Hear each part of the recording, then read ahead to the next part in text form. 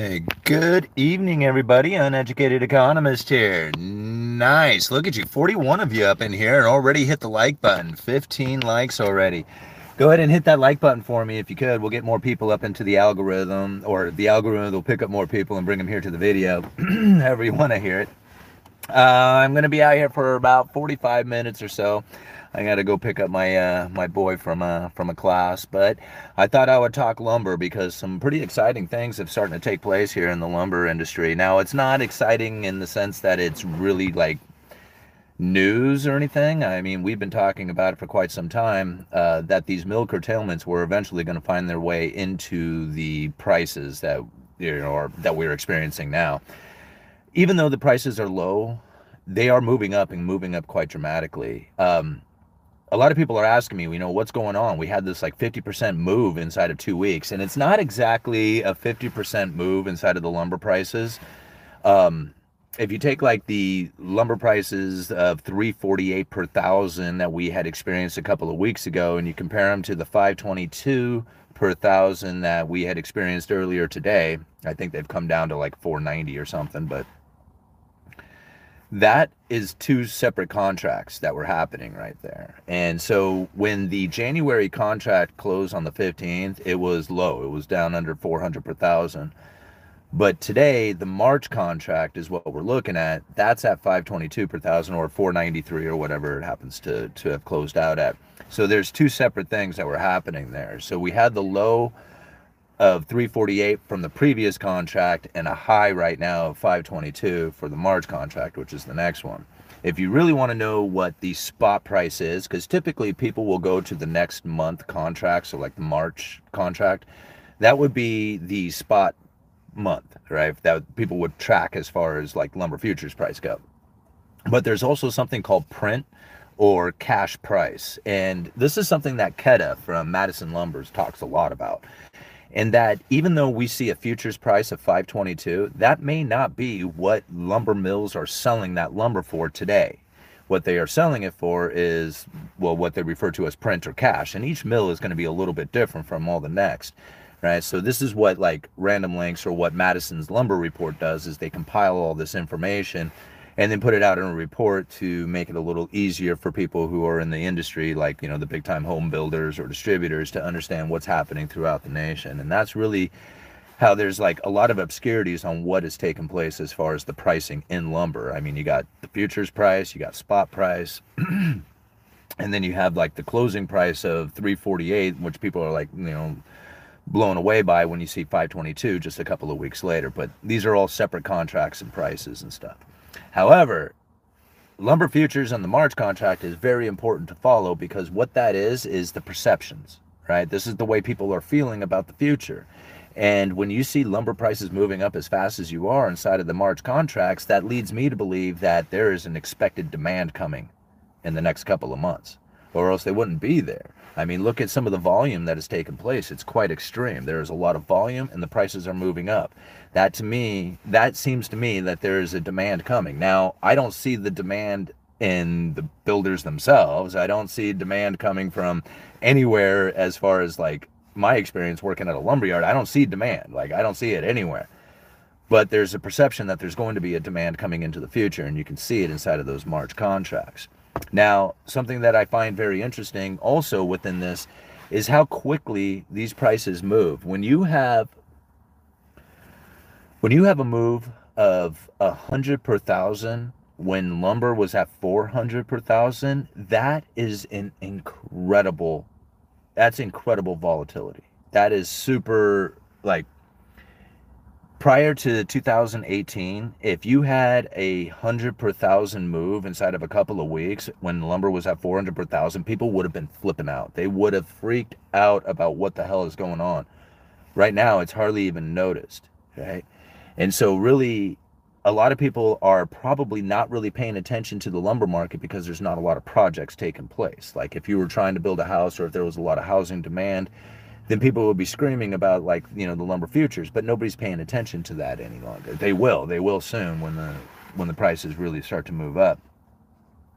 But what I have to think about is there are projects that are going to happen. Like even during the times when builder sentiment is low, there's still people who are going to be building homes, like, even spec homes.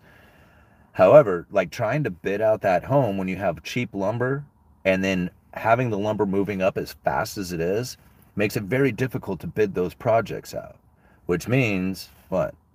High prices on homes for the home builders out there who are trying to build spec homes. And that, you take on risk. If you have this volatility is risk, and with risk comes higher prices. And that's a lot of what we're probably going to end up seeing due to these higher lumber prices. Now, I know a lot of people are probably going to argue that and saying that there's just not going to be anybody building. But again, there's always some sort of project taking place at any given time, even spec homes. So this is what we're to expect coming into the future, is that we're going to having even more curtailments, even tighter inventory levels. We're not going to see the mills pumping up a bunch of lumber like we did when it ran up to 1700 and nobody was buying and the mills were producing a lot of it. We're not going to see that this time. Take a look down in the link that I leave in the description of this video, and you can see that one of the major mills, Canfor, has shut down production like permanently at one of their facilities temporarily, but like with no expected opening date. This is major. I mean, this is one of the major signs that is taking place not only up in the British Columbia area, but that I'm finding and reading throughout many parts of the industry. Now, you think about it, like when lumber was running up really high and we had this inflation scare and we had the input costs going up from energy and employment and all the trucking and all the other stuff that was going on with you have to think that gave the environment to produce a lot of lumber. Like it's kind of hard to wrap your head around, what was actually taking place during the time. But when those lumber prices were moving up, it was a matter of trying to fill in that demand. Well, this time around, it's not like there's a filling in of demand. There's like no demand out there. So if the mills aren't excited about producing because they don't think there's going to be demand out there, then the inventories are going to stay very low. And that's really where the concern starts to come, because give it any moment where the builder sentiment pops, there simply just won't be enough material in the system in order to supply that. And then you'll see the prices really start to launch. So the mill curtailments, I mean, this is something, like I said, we've been talking about for well over 6 months. I mean, I talked about it at the Rebel Capitalist back in Miami. What was that, June? And so it's now coming to a head. We're starting to see it take place. I honestly thought that this was going to happen like a few months ago. Like I thought 2 or 3 months ago is really when we were going to start seeing the prices move up. But, on the grand scheme of things, even missing it by 3 months really isn't that bad. Anyway, you guys know that I get the lumber letter once a week, newsletter that kind of lets me know what's going on in the different industries or different regions within the industry. And it's pretty much like what I've been saying. If you look at the at the lumber prices right now, or the lumber market right now, you'll see it. They're talking about the mill curtailments all over the place. Let's see here. In the Western SPF, continued announcements of curtailments and new significant permanent closures in the British Columbia area. So that's relating to that article that I leave down in the description. But that's in the Western. The Eastern, more curtailment announcements regarding British Columbia. So even in the Eastern part, they're talking about it. Let's see here, the Southern Yellow Pine, that one's a little different because the Southern Yellow Pine market is quite large, and in fact, like a lot of the British Columbia mills are shutting down their operations up in that area and moving down to the southern part of the United States because there's a glut of pine trees down there now, and the British Columbia forest has been pretty much decimated from the bug infestations, the wildfires, just the forestry in general. And so they have about 30 years before they're going to come back to what they were operating at. But in the southern part of the United States, the Southern Yellow Pine market, it shows here, let's see, up 2x4s were up 20 per thousand, 2x6 regions were 15 to 20, 2x8 seen an increase, 2x10 and larger increase. So yeah, it looks like the pine market down there, that doesn't talk about anything in the curtailments, but talking about increasing their prices. Let's see here, long lengths have tightened up and we're seeing 4 to 6 week lead times. So there you go. Like I mean, the longer, they're talking long lengths, 22, 24, and 26 foot. But still, that's the sign, right? The sign of tightening up inventory. When you start getting out of the uncommon lengths, like anything over 20 foot long is not that common, as far as like typical lumber yards not carrying a whole lot of the longer lengths over 20 foot. And so you can see, like, if they're not the most high demand pieces, then they're going to start tightening up inventory, and you can see that 4 to 6 week lead time already on those. So this is starting to happen. We're going to find going into summer that there's going to be a shortage of lumber, and I would not be surprised that if we had any kind of, like, any little uptick in home builder sentiment, that we would see those lumber prices just skyrocket. Now, what would give that home builder sentiment an uptick? You know, everybody is out there is just itching. And you think about it, home builders, again, like I said, they want to build. That's their job. That's how they earn money, is by, going out there and producing homes. And so I have to think, like, what's this environment going to look like if we have the Federal Reserve and their Fed funds rate, like they've been raising it 3/4 point, half a point, quarter point. This is what they've been talking about doing, is bringing the interest rate, or the increasing of interest rates, down, right? They're still going to increase them, but they're just not going to increase them as much. And when the markets hear this, they take that as good news. Like, that's good news. If it was bad news, it would be like they're going to increase it even more. But if they don't increase it as much, that's good news, even though they're still raising the interest rates.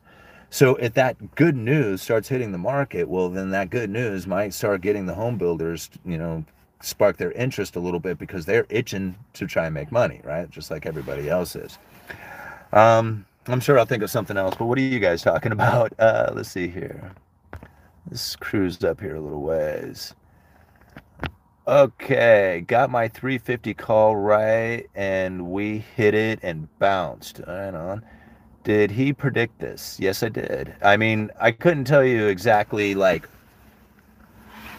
I couldn't tell you the exact price, because, I mean, nobody knows.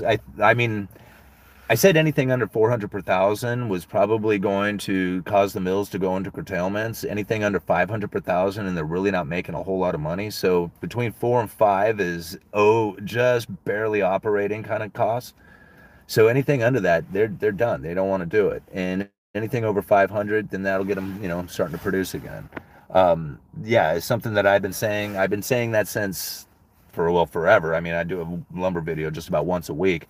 But really, I had talked about that. I mean, I have a video down in my list. I mean, if you go back about 6 months ago, you can find where I was at the Rebel Capitalist, and Ken McElroy asked me about the lumber prices and where they were headed, or what my opinion was on it. And I gave pretty much that exact answer of what we have experienced just now. So, yeah, I predicted this. I mean, kind of. Yeah. I don't want to call it an actual prediction, because to me, predictions is like nailing it on timing and dollar price, and I was just more like, hey, we got mills going into curtailment. This is going to tighten up inventory at some point towards the end of, summer going into winter, that we're going to see the prices bounce again during a time in which that you wouldn't expect most people, during a time when you wouldn't expect prices to be going up because it's winter.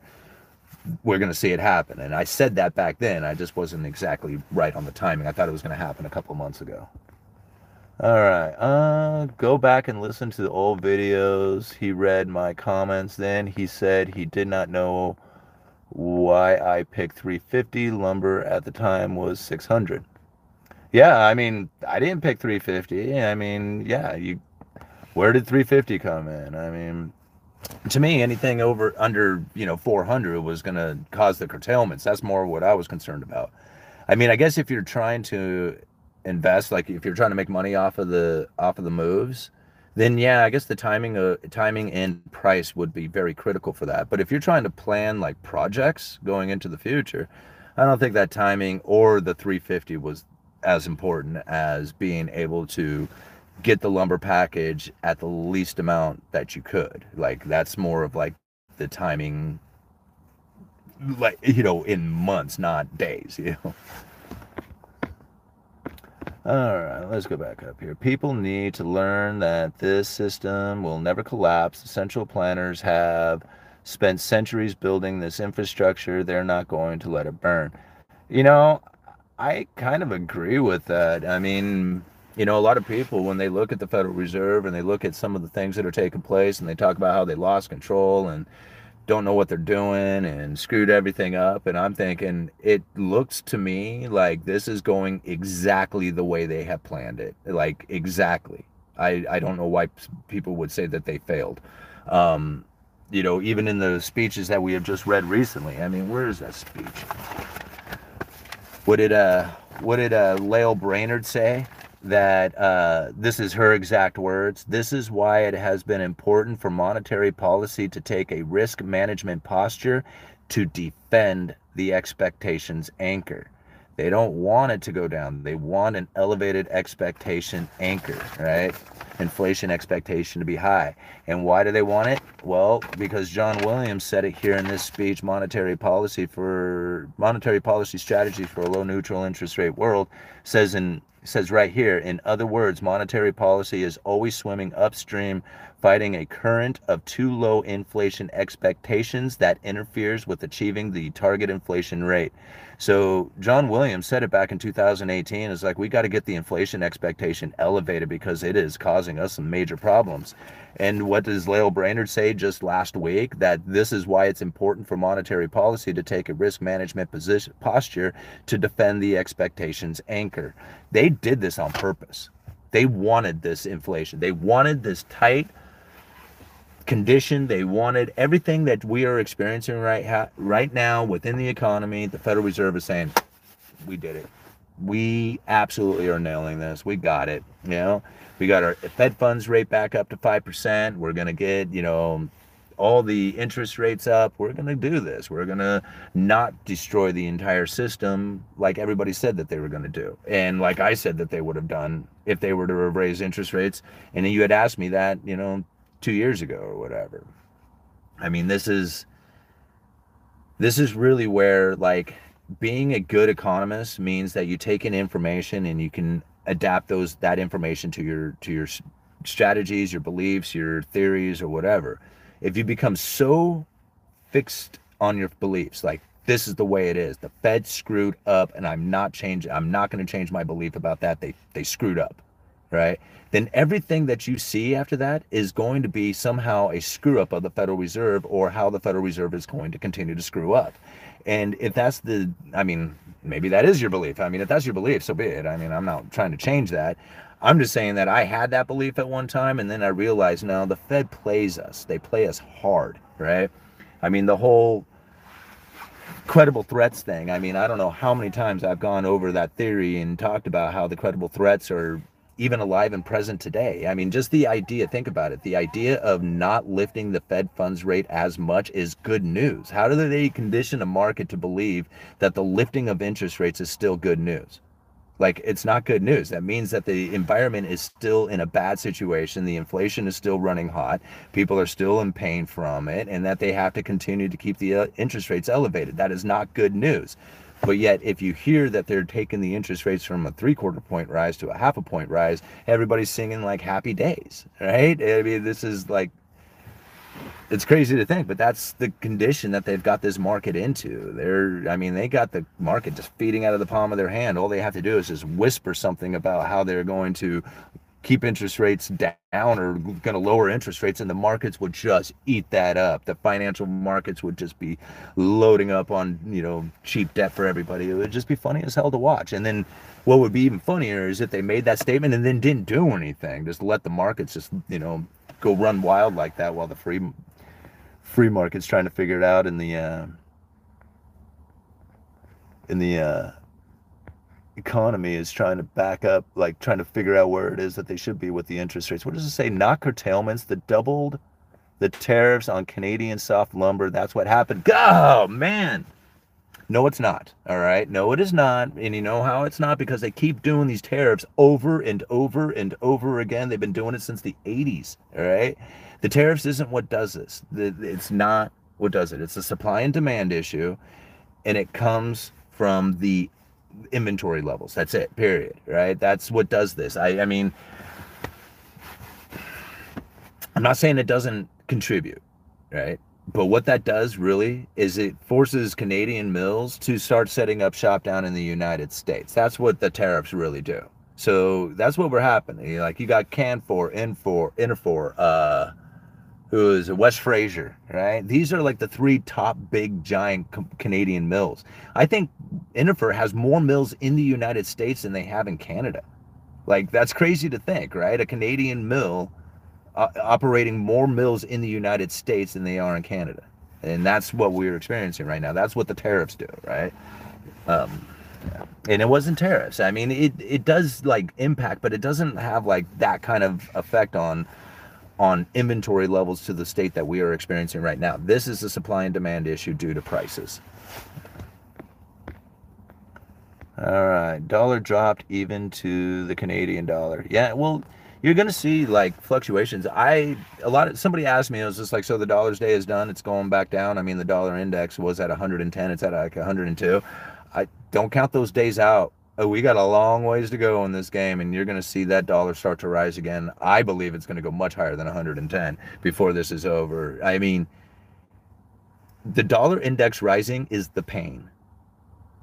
And the Fed said that we are going to experience pain, that the households and businesses of the United States will feel and experience the pain.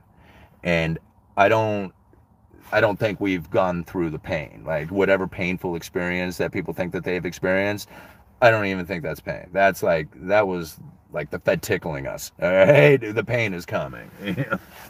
Because you think about it, right now I mean, with the lag of the Federal Reserve, we are right now in a neutral economy. I mean, that's even scarier to think about. We have been in an accommodating economy going into a neutral economy. Not anything that we have experienced yet has been restrictive. Okay? Nothing. Like, the financial markets kind of immediately start acting when the Fed, lifts rates. But the actual impact to the economy, right now, we are sitting at what was just the tail ends of accommodations going into neutral. From here, we are just now starting to experience what it's going to be like going into a restrictive economy. So everything that we have experienced so far hasn't even started with the restrictions yet. The restrictive economy is going to be very painful, and nobody's expecting this. Nobody's anticipating it. I don't say nobody's anticipating. I say less people are. Anybody who thinks that the Federal Reserve is going to be reversing course when the inflation comes down to 2%, those are the people I'm talking about. They're the ones who are going to get burned because they think that the Fed is going to be acting quickly. They won't. The inflation is going to come down to 2%, and then the Fed is going to stay elevated for a significant time after that. And I just can't wait, because I can already see the headlines. The Fed is causing unneeded pain to the people, right? It's going to be something just like that.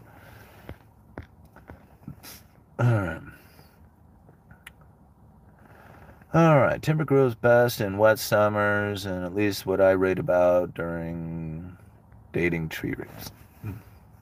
I totally agree, sir. 1.5 week lead time right now. 5/8 zip sheeting here in North Carolina. Inventory is starting to tighten here.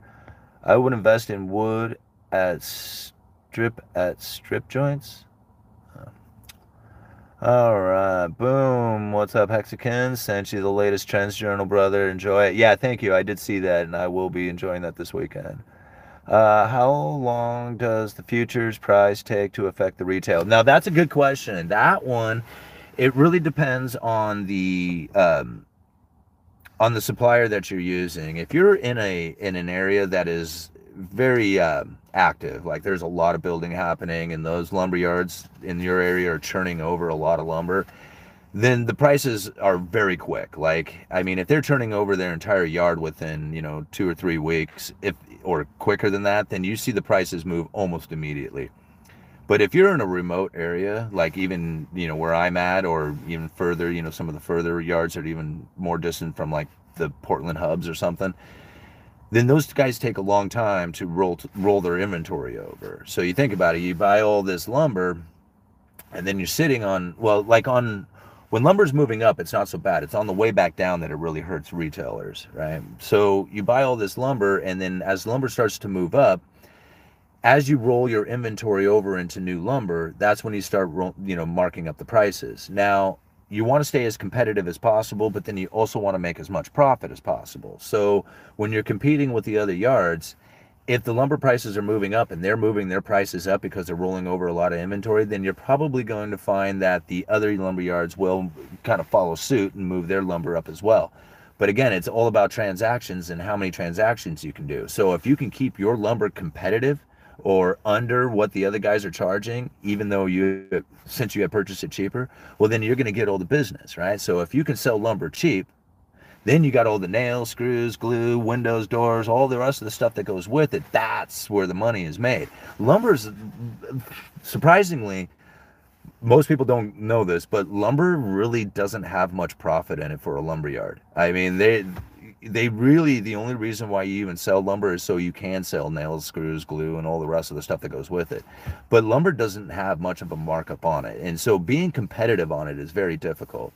So again, to answer the question, how long does it take? You know, anywhere from like say 2 weeks on a really fast moving lumber yard to a month, 6 weeks, depending on, again, how slow the things, you know, things are.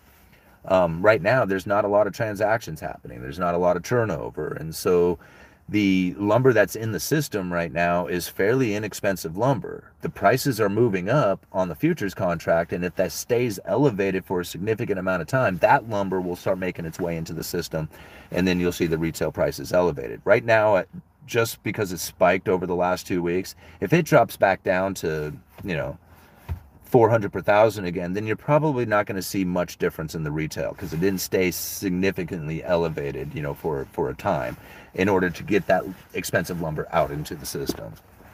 Does all that make sense? Anyway. Okay, 230 watching, only 87 likes. Come in, guys. Give it a like. Yeah, please do hit that like button when you come in because it really does help out with the algorithm. We'll get more people up in here. I'm going to be out here for probably another 25 minutes or so. All right, the pain is mainly for people who have dollar-denominated debt or high valuation assets. A lot of regular people will just see lower prices. It's good. Yeah, I think a lot of people will, but the thing is that a lot of people are not really like most people are strung out on debt and live paycheck to paycheck. And so there's really not a whole lot of like relief that comes, right? When, you know, the prices come down, what does that mean? Well, it means you don't have to take on as much debt, or maybe you can pay off some of the debt, but your standard of living doesn't really go up that much with it. At least that's what I have found, you know, when I was living like paycheck to paycheck. It's just, it doesn't really like, you know, to me, like it didn't really matter what the price of anything else was out there when you had trouble like trying to figure out how you're going to buy toilet paper and milk and stuff like that. You know, I don't know. I think that, I mean, I don't know how to cleverly say this without just sounding insulting as hell, but poor people, I don't think notice it as much as people who have means or have a higher standard of living. You know, they don't have as much to lose. They, you know, they're already, you know, sitting as tight as it can be. So like, you know, it's not like they have to suffer with not experiencing the things that they normally had. Like, you know, it's kind of funny, like once you elevate your life up to, you know, having things that you enjoy, you know, you like having cable, you like having cell phone, you like going out to eat, you know, whatever. And then you start taking these things away and you think, man, my life sucks. I can't do all the things that I used to do. But, you know, really, if you had lived that life to begin with, you don't really miss it. You don't even notice that it's gone. And that's the way I lived for the longest time. So, you know, and that's what I think about like right now too, even it's just like, you know, the YouTube algorithm, the revenue, whatever, it is so like, you never know what it is, what it's going to be. You know, when people ask me in the past, do you ever think about quitting your job? And, you know, and I thought, no, I don't think I will, because the security of having a 9-to-5 job, knowing that you're going to, you know, you got paycheck coming, like it's easy. You just show up every single day and you're guaranteed the money. But like here with YouTube, it's not so easy like that. You know, the fluctuations in the revenue are quite extreme. And then when you come into like a particular month like now where the algorithm doesn't spread the video around to any new viewers, it's really strange. I pretty much just have my fan base, you know, which is awesome because those are the people I appreciate the most. So that's the reason why I'm even out here. But, you know, even then thinking, okay, well, What if I did lose all of my, you know, YouTube revenue? You know, how would that impact my life? You know, did I condition my life to be accustomed in using this YouTube algorithm, or use YouTube revenue, you know, to conduct my life? And I didn't. Like, I used the YouTube revenue to create the down payment that I have for the house, but I don't. Like, I don't use that money for my living expenses or anything else like that. And the reason why I did it that way is because if I did happen to lose YouTube, then I could just go back to my normal life, you know, with just making my 9 to 5 job and then figuring out how I can, you know, do my side gigs or something. But that's the condition that I put my life into. I know a lot of people don't do that. Like, when they get the new money coming in, they want to, you know, increase their standard of living. They want to drive a nicer car. They want to, you know, maybe go out to eat or go, you know, on vacation or something like that. That has the tendency to be for just about anybody who increases their wages or increases their income. When I saw that, I didn't do it. Like, I'm thinking, nah, at some point I might lose this YouTube thing, and I'm gonna have to revert back to just being able to make my payments with, or bills with, a 9 to 5 job. And so I just made sure I conditioned my life to stay that way. I don't get the new Camaro, but you know, I don't stress about losing the YouTube revenue either. So. All right. Making money is an action, keeping money is a behavior, and growing money is wisdom. Yeah, that's very true. Calling 5 on the dice. What's happening, all nighter? Good to see you here. Then we would take over the Oscars and emails and give this television event lots of awards. I guess I'm going backwards. Maybe I should go the other way and start reading downward here.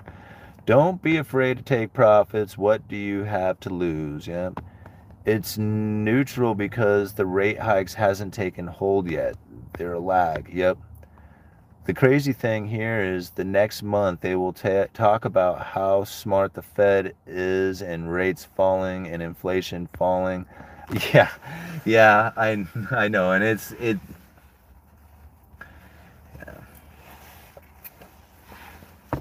It's like the mind games that are being played with this really, I mean, it's gotten to the point now that I question every single thing that's being said. Like, I like these speeches, like, I scrutinize every sentence of them. That's where I found this one. I'm like, you know, that's not an accident to be stated that way.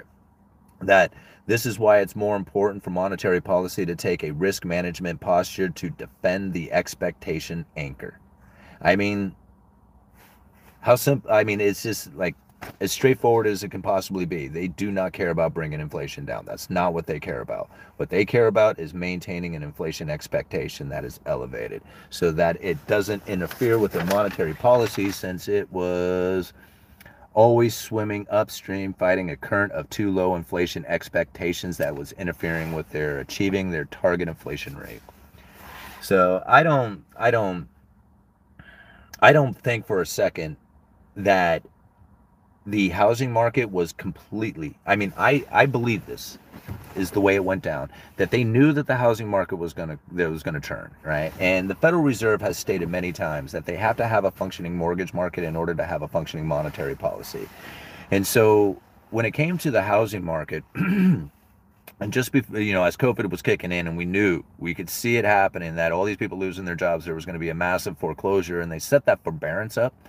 That little situation right there, that screwed everybody out of being able to buy a foreclosed home. All right, that's what screwed it up, right? Because once you took out the ability to foreclose on a home, it wiped out all the available inventory out there. There should be some naturally occurring foreclosures, like any financial market condition, whatever. There would be times when people would fail to make their payments, like whether they lost their job or death in the family or something happened, right? Where there would be this naturally occurring foreclosures, but they took those and wiped them out and said nobody's getting foreclosed on. There is going to be no foreclosures. And if you don't have foreclosures and you don't have the risk of foreclosures, you know, then that's really what saved the housing market. Inventory tightened up, prices shot up, and anybody who couldn't make their forbearance or come out of forbearance and make their past payments, they just sold their house for a profit. It was a complete setup. It was a complete setup to prevent the housing market from failing. Now, I'm not saying that the housing market isn't going to come down. It's going to come down. It's obvious. It's coming down all over the place. But what does it come down to?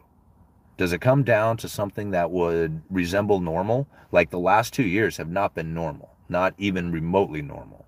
And even in the last year, I watched the price of the house that I purchased just go up insanely, an insane amount, like a stupid amount. Something that I would never have expected, didn't expect, and now is happening. So I really do have to think like the Federal Reserve set this up. They wanted those prices of those homes to be elevated an extremely high amount so that when the inflation the combating of inflation or whatever that's supposed to mean started bringing the houses down, that they would come down to something that would have been a normal price or maybe just below normal. That is really what I think the Federal Reserve had tried to do. I mean, I did a video talking about that back in 2018. In fact, I just did a short taking the clip, of that video, talking just about that exact thing, how the Federal Reserve was going to elevate the prices of everything so that when combating inflation kicked in and they bring the inflation back down, that it would land back at a normal price. And I don't see how the Fed missed the mark. I mean, they did it. They got exactly that. Now, there was a lot of noise out there. There was a lot of talk. There was a lot of misunderstandings of what the Fed was doing. Even the Fed's own statements, right, led people to believe that. But that's part of the credible threats, is to convince the people that they didn't know what they were up to, or something like that. But they knew. They knew it the whole time. Did I just get a super chat? I did. Thank you very much, Robert Shields, for the $1.99. That's very good. Very cool of you. Could we survive a true free market economy? Well, yeah, of course you could survive, but the problem with it is that nobody knows how to deal with it. The booms and bust cycles that come from a free market are going to be very damaging to a lot of people who, during the good times, just, basically thought that the good times would always roll and never prepare for a downturn. So the free market, yeah, I think we could function in a free market just fine. However, dealing with the booms and bust cycles will be very difficult for most people. So no, we couldn't just snap into a free market because the people just simply wouldn't know how to behave in that. And you would find people just absolutely devastated because of it. I'm prepared. I would love it. I mean, let's do the free market thing. Let's do gold and silver thing. Let's do Bitcoin thing. Let's do anything. I don't care. Let's go for it. But the reality of the situation is that nobody else out there is prepared to deal with gold, silver, Bitcoin, that kind of thing. They're prepared to deal with the dollar. They're prepared to watch their retirement portfolio, pay them until they die. Whatever happens after that, they don't care, right? That's the majority of the people. And so I don't know what it is that can be done to fix that, but it ain't going to happen without a collapse of the entire system. So if you want to go back to a gold standard or Bitcoin or a free market or something like that, you would have to pretty much crash this entire system and start over again. There is no reverting back to that thing. At least not in my opinion. There's not. Let's see here. If they want to unload those treasuries on the Fed's balance sheet, you have to find buyers. You have to provide a yield. Yeah, I agree with that. And so I'm not sure, it's not just the Fed. Okay. So there is a demand for treasuries out there, right? And I think the idea behind it is that if the Fed unloaded a bunch of these treasuries off their balance sheet, that they would flood the market and the prices would basically plummet and the yields would rise. That's kind of the idea behind it. And then with this yields rising or the cheap prices, that would encourage investors to get into that particular asset, the U.S. treasuries. Now, one of the things that I have thought about, and I'm still kind of questioning, is a lot like mortgage-backed securities. Right? Now, the Federal Reserve, I heard the same thing, that if the Federal Reserve dumps these mortgage-backed securities into the market, prices will fall and the yields will rise and nobody will be able to afford their house payments anymore because the interest rates would be too far, right? This is I even said this, but I also right as the Fed started to unwind or start to make those statements about unwinding their balance sheet, I said then, I'm like, well, if they unwind their balance sheet and there's less mortgages being written because the interest rates are high and the home sales are low, so there's less mortgages being written, and there's less refinancing taking place because who's going to refinance a low loan into a high loan? So the creation of mortgage-backed securities starts to fall, right? And so if there's less mortgage-backed securities in the market, then that means that the prices, well, when the investors go to buy them, if there's less investors or less securities in the market,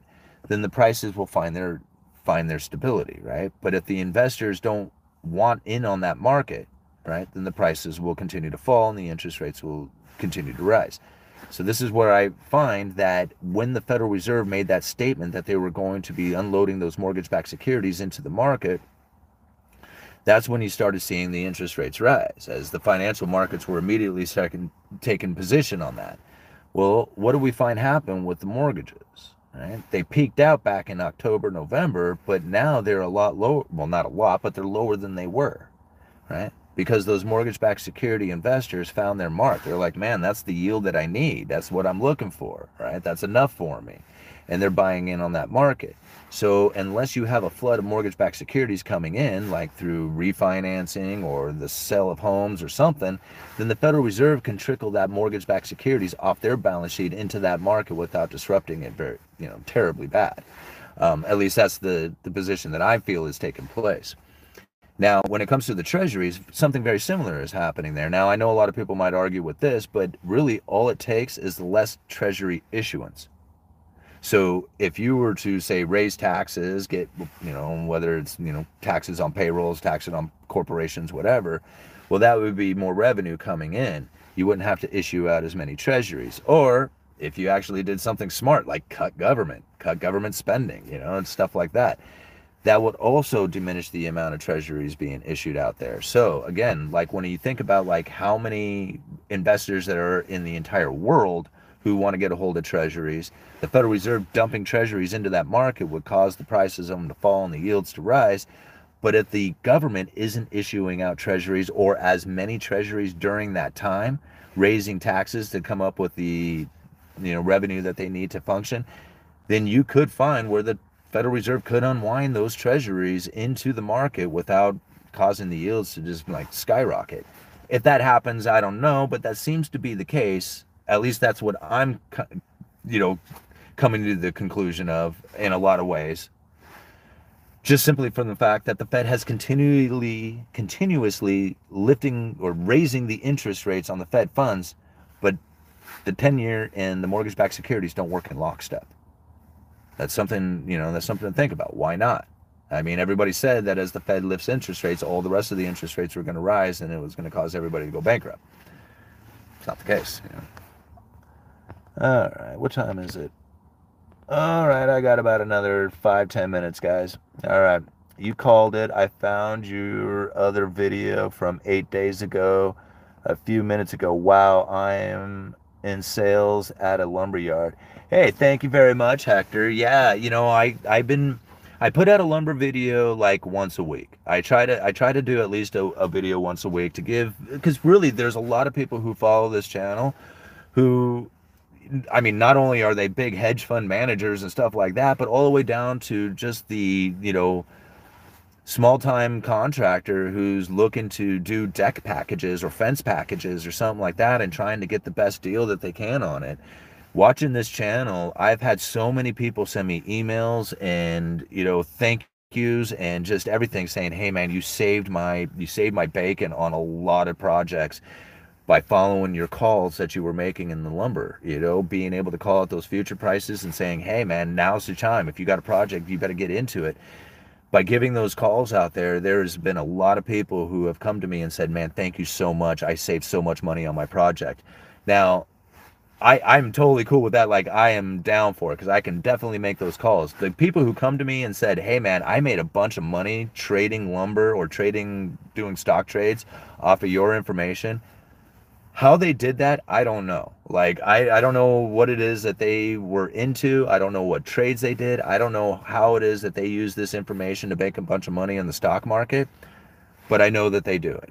right? I'm more geared towards the things that I know, and I know swinging hammers. And so if I see it now, this is the time to buy your deck package, I'm going to call that out because that's what I know, right?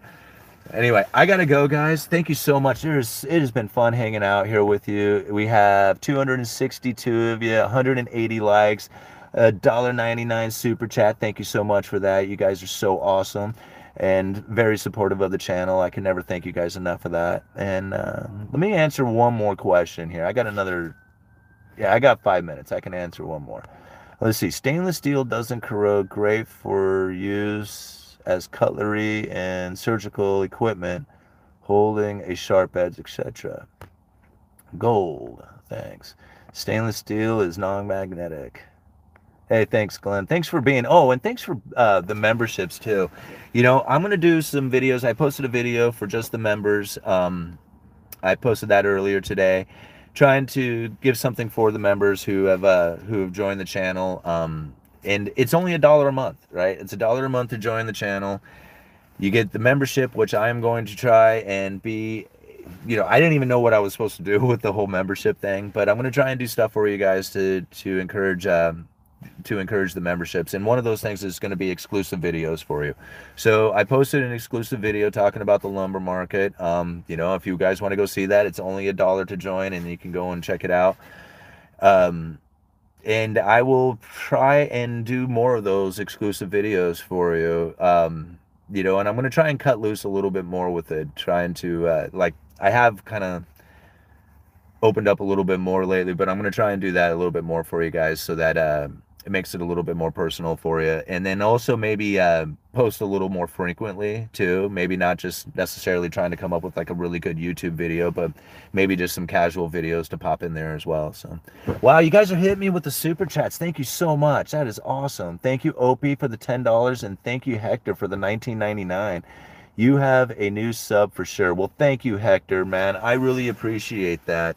You know, I mean, we're out here, we're working, we're trying to figure it out, we're sharing our information, you know, we're using the information for the best of our abilities to figure out what it is that we need to do so that we can you know, conduct ourselves in the best appropriate fashions that are going to help out our families, our friends, ourselves. You know, it's really important that we take care of ourselves, you know, so that, I mean, you know, somebody said that to me a while back. They were like, you know, dude, take care of yourself, man. Take care of yourself and make sure that you're taking care of yourself, because how the hell are you going to take care of your family if you don't take care of yourself? Have you ever seen a man take care of his family and didn't take care of himself first?